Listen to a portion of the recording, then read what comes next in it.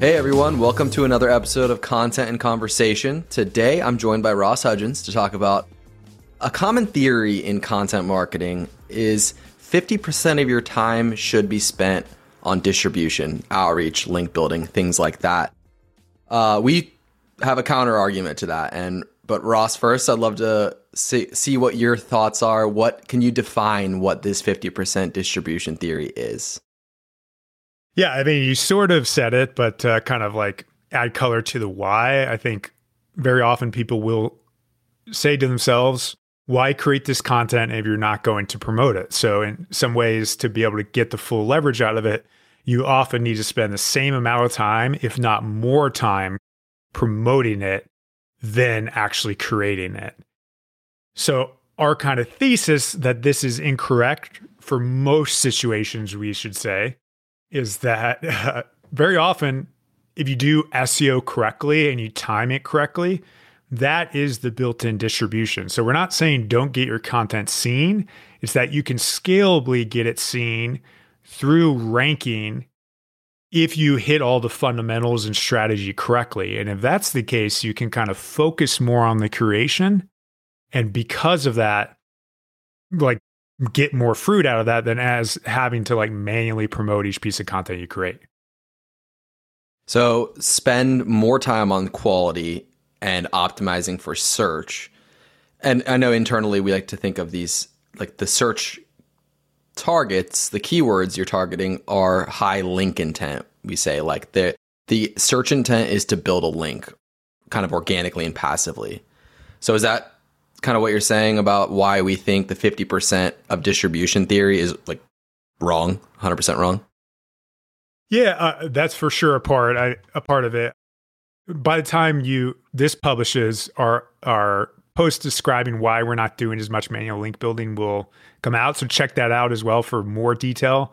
But that's a big piece for sure. I mean, it's more that this is not needed. It's not necessarily, I guess it is technically wrong that you can do more efficient things. But to get to that situation where you can effectively spend close to 10% or 5% of the time on it, you should build low difficulty content first. That will allow you to rank without needing to let anyone know about it through manual outreach. Make sure your internal linking's dialed in. Make sure you have a great blog design and a blog post design. Make sure your content quality is really well done. Make sure the SEO some fundamentals are dialed in on all of those things. And you have product market fit already. And that will often kind of like give you that threshold where content, if all those check marks are checked, you won't need to reach out to other people because the engine will be building on that, which sort of, I mean, in some ways kind of sets up scenarios when maybe 50-50 could make sense, make a little more sense. But just when people are thinking about distribution time, Drew, like, what do you think is the appropriate time if we believe this 50-50 rule is just not accurate? Yeah, that's a great question. You mentioned engine, and I like to think of it as, once we have a piece that's ranking that has link intent, it is a passive link building engine. But sometimes you need to kickstart that engine, and therefore, if there is a piece of content that isn't ranking as well, you might need to deploy strategic link building in order to get that piece to rank and therefore drive that engine forward. But in general, like, we would recommend less than 10%, I would say, for, to your point, people who have established product market fit. If it's a startup, new site, low domain rating, harder to rank for some of those keywords, it's probably closer to 80-20 Pareto's principle. What do you think about that? Is that accurate? Yeah, I think that's a fair assumption. I mean, realize we have to publish social media content, and that's probably some of the differentiation is you want to post on social and own channels where the leverage can be very high. Like you can, it's thinking about that as we're thinking about time against reach. That's really the equation you want to constantly ask in yourself. And if you have an email channel that has 100,000 people on it, obviously you want to distribute to that channel because 1 hour or probably 4 hours to make a nice looking email very often is, of course, worth it for 100,000 people. But if you're reaching out one-to-one and that person is not an authority, they're just giving you a link, obviously that leverage shifts appropriately. So if you think through search, you can reach thousands of people just for nailing that down. That's kind of how that helps, right? And it sort of those things can kind of connect and be the appropriate leverage point. Maybe that's just the question to ask yourself is like, what is the leverage of this distribution? And if it's not high, then you're probably not doing the math correctly in terms of where you should spend your time.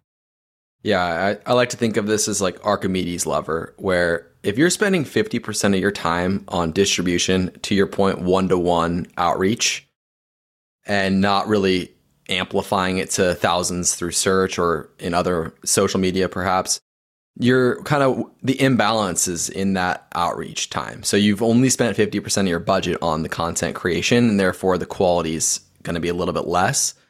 But if you can, move the fulcrum point closer to content quality and put more time in quality and fundamentals like of SEO and all of that, then it's going to be, a catapult for that piece of content to just explode with links and performance. For the people who don't know what that term was, and I transparently did not know what that term is, can you kind of define it? Yeah, I think it's Archimedes' lever is a term in physics, I believe, that an old philosopher found this mathematical equation. Basically, if you put a fulcrum at a point close enough, you can put enough force to move any item. So like the classic images of the Earth being moved by this Archimedes lever. Not sure if this could be a just out in left field thought. That's how I think about this.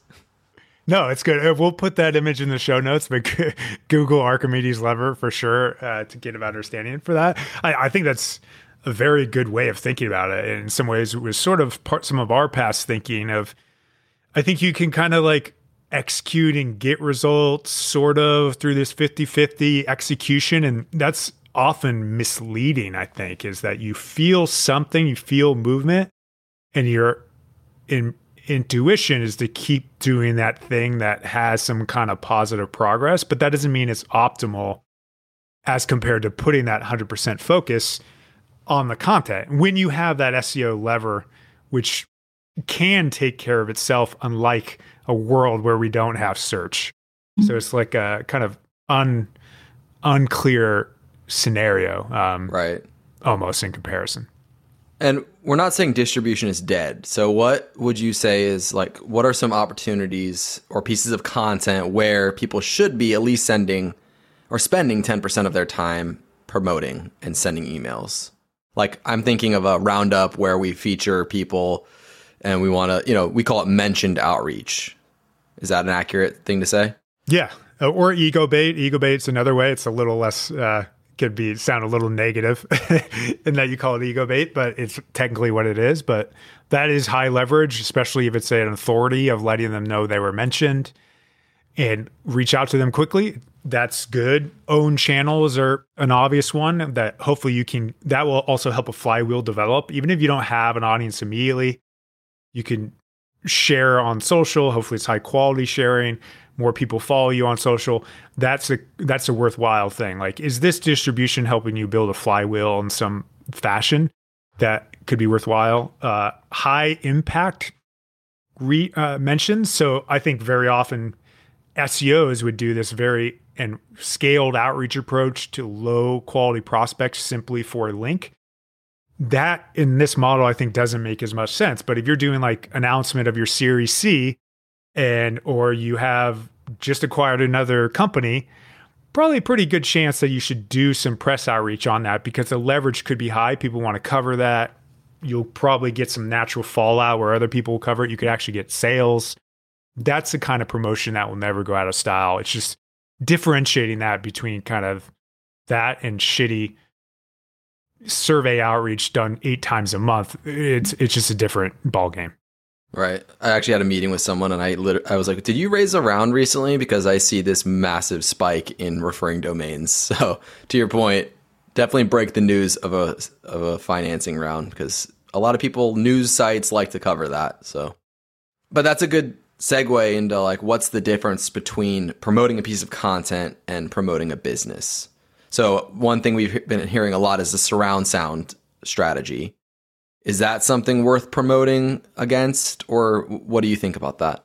Yeah, the surround sound strategy, I think Scott Tousley and HubSpot originated this concept that, like, if you're trying to rank for best content marketing agency, you'd like to show up on every single result for that. If you're a content marketing agency, why not?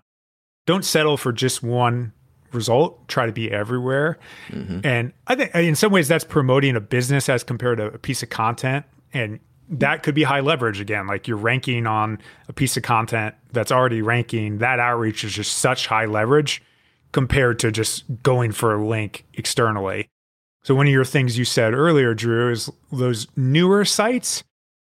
I think that's that difference, is that we're not saying don't promote a business. It's kind of, at least in our line of work, I think very often you should, early in your infancy, you should be promoting your business, figuring out that product market fit. That kind of scenario, I think, is promoting that business. You're building some initial threshold. Maybe you're doing paid social, maybe you're doing PPC. That's technically promoting the business. And then content itself, I think once you hit a threshold in a lot of verticals anyways, you don't need to do that, and you shift to content being promoted through search most of the time because it feels the most economical use of the time you spend every on your company.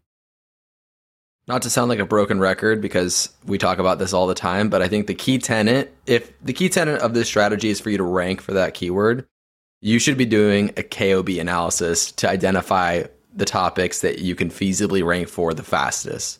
Would you agree with that, Ross? Yes, for sure. So I skipped that on my other one, so that's a good call out. So starting low difficulty, keyword difficulty, that's why we do that analysis. It's not just let's find a low difficulty keyword, but you can truly be thorough if you do hundreds or 200 plus topics in your industry, then sort that against the opportunity. So you're not just doing difficulty, you're also hopefully making some money off the effort. And then you ladder up. Content marketing can generate links, will generate links for you over time. So that will be that kind of flywheel effect distribution for you as well. And that's the beauty of search, is that very often you don't need to go as manual with your day-to-day efforts. Right. One thing just popped to my mind, because you mentioned PPC. Have you ever seen people, like I've Googled a high link intent keyword and seen people advertising on it. Do you think that is a valid strategy for link building? And maybe instead of paying people to do manual outreach, you just run a few ads to test whether or not that works? Yeah, I think it can be. We have done these tests, sometimes hits, sometimes misses. I think the problem is that they're so low sample size. So if you only want to run it for 1 month and these search terms have 100 searches a month, right? Statistically, you might not succeed. But if you just run it, I think if we truly are confident in their passive intent from that term, I think it could for sure be a good strategy. And maybe that's the next thing to add to our framework, Drew. Right. I was just thinking, like, if a link is built via a PPC ad and you kind of run that for 3 months, you build a ton of links and then it ranks organically, that those links are still like valid. It's going to maintain that ranking. It's not just going to fall off, right? Yeah. No difference. It's still the authority generated. I guess the only counter and potential lack of efficiency. Some people don't click ads. Thankfully, they keep us SEO people in business. Right. So it's probably a little less efficient than ranking organically, but those links have the exact same value for sure. And there's even an argument that, and there's data studies that support if you have an ad up here and then maybe you're ranking 10, that'll have higher click-through rate, net click-through rate, because you're showing up twice and it's kind of like brand surround sound almost. Boom. And that'll hopefully get you up higher faster. So to summarize, Ross, we believe that you should spend between 0 and 10% of your budget on distribution of content and spend the bulk majority on content quality, optimizing for search-driven link building. So, there are some cases where you would still need to do some distribution. i.e. if the piece does not rank organically, maybe the keyword difficulty score is high and your domain rating is low. So, but using that quality over just pure one-to-one outreach, I think that's kind of where our mind's at in content at the moment. Anything else you'd like to add to summarize? No, that's a good take. I think trying to search for that Archimedes lever, I think, is a good theme of this conversation. And keep fighting for it. You might not ever catapult the Earth into the atmosphere, but I think a comparable analogy is that you shoot for the moon and maybe you'll land in the stars. So I think that could be the outcome if you go that way. Love it, Ross. I don't know I like that analogy as much when we know the state of the crypto markets right now. And that we now know there's a black hole at the center of our universe. We're kind of scared to get catapulted out there. Thank you, everyone, for listening to this episode of Content and Conversation. Please go to your podcast platform of choice, whatever you're listening on. Give us a like, subscribe, review if possible, and check out the show notes for resources that we talked about today. Thank you.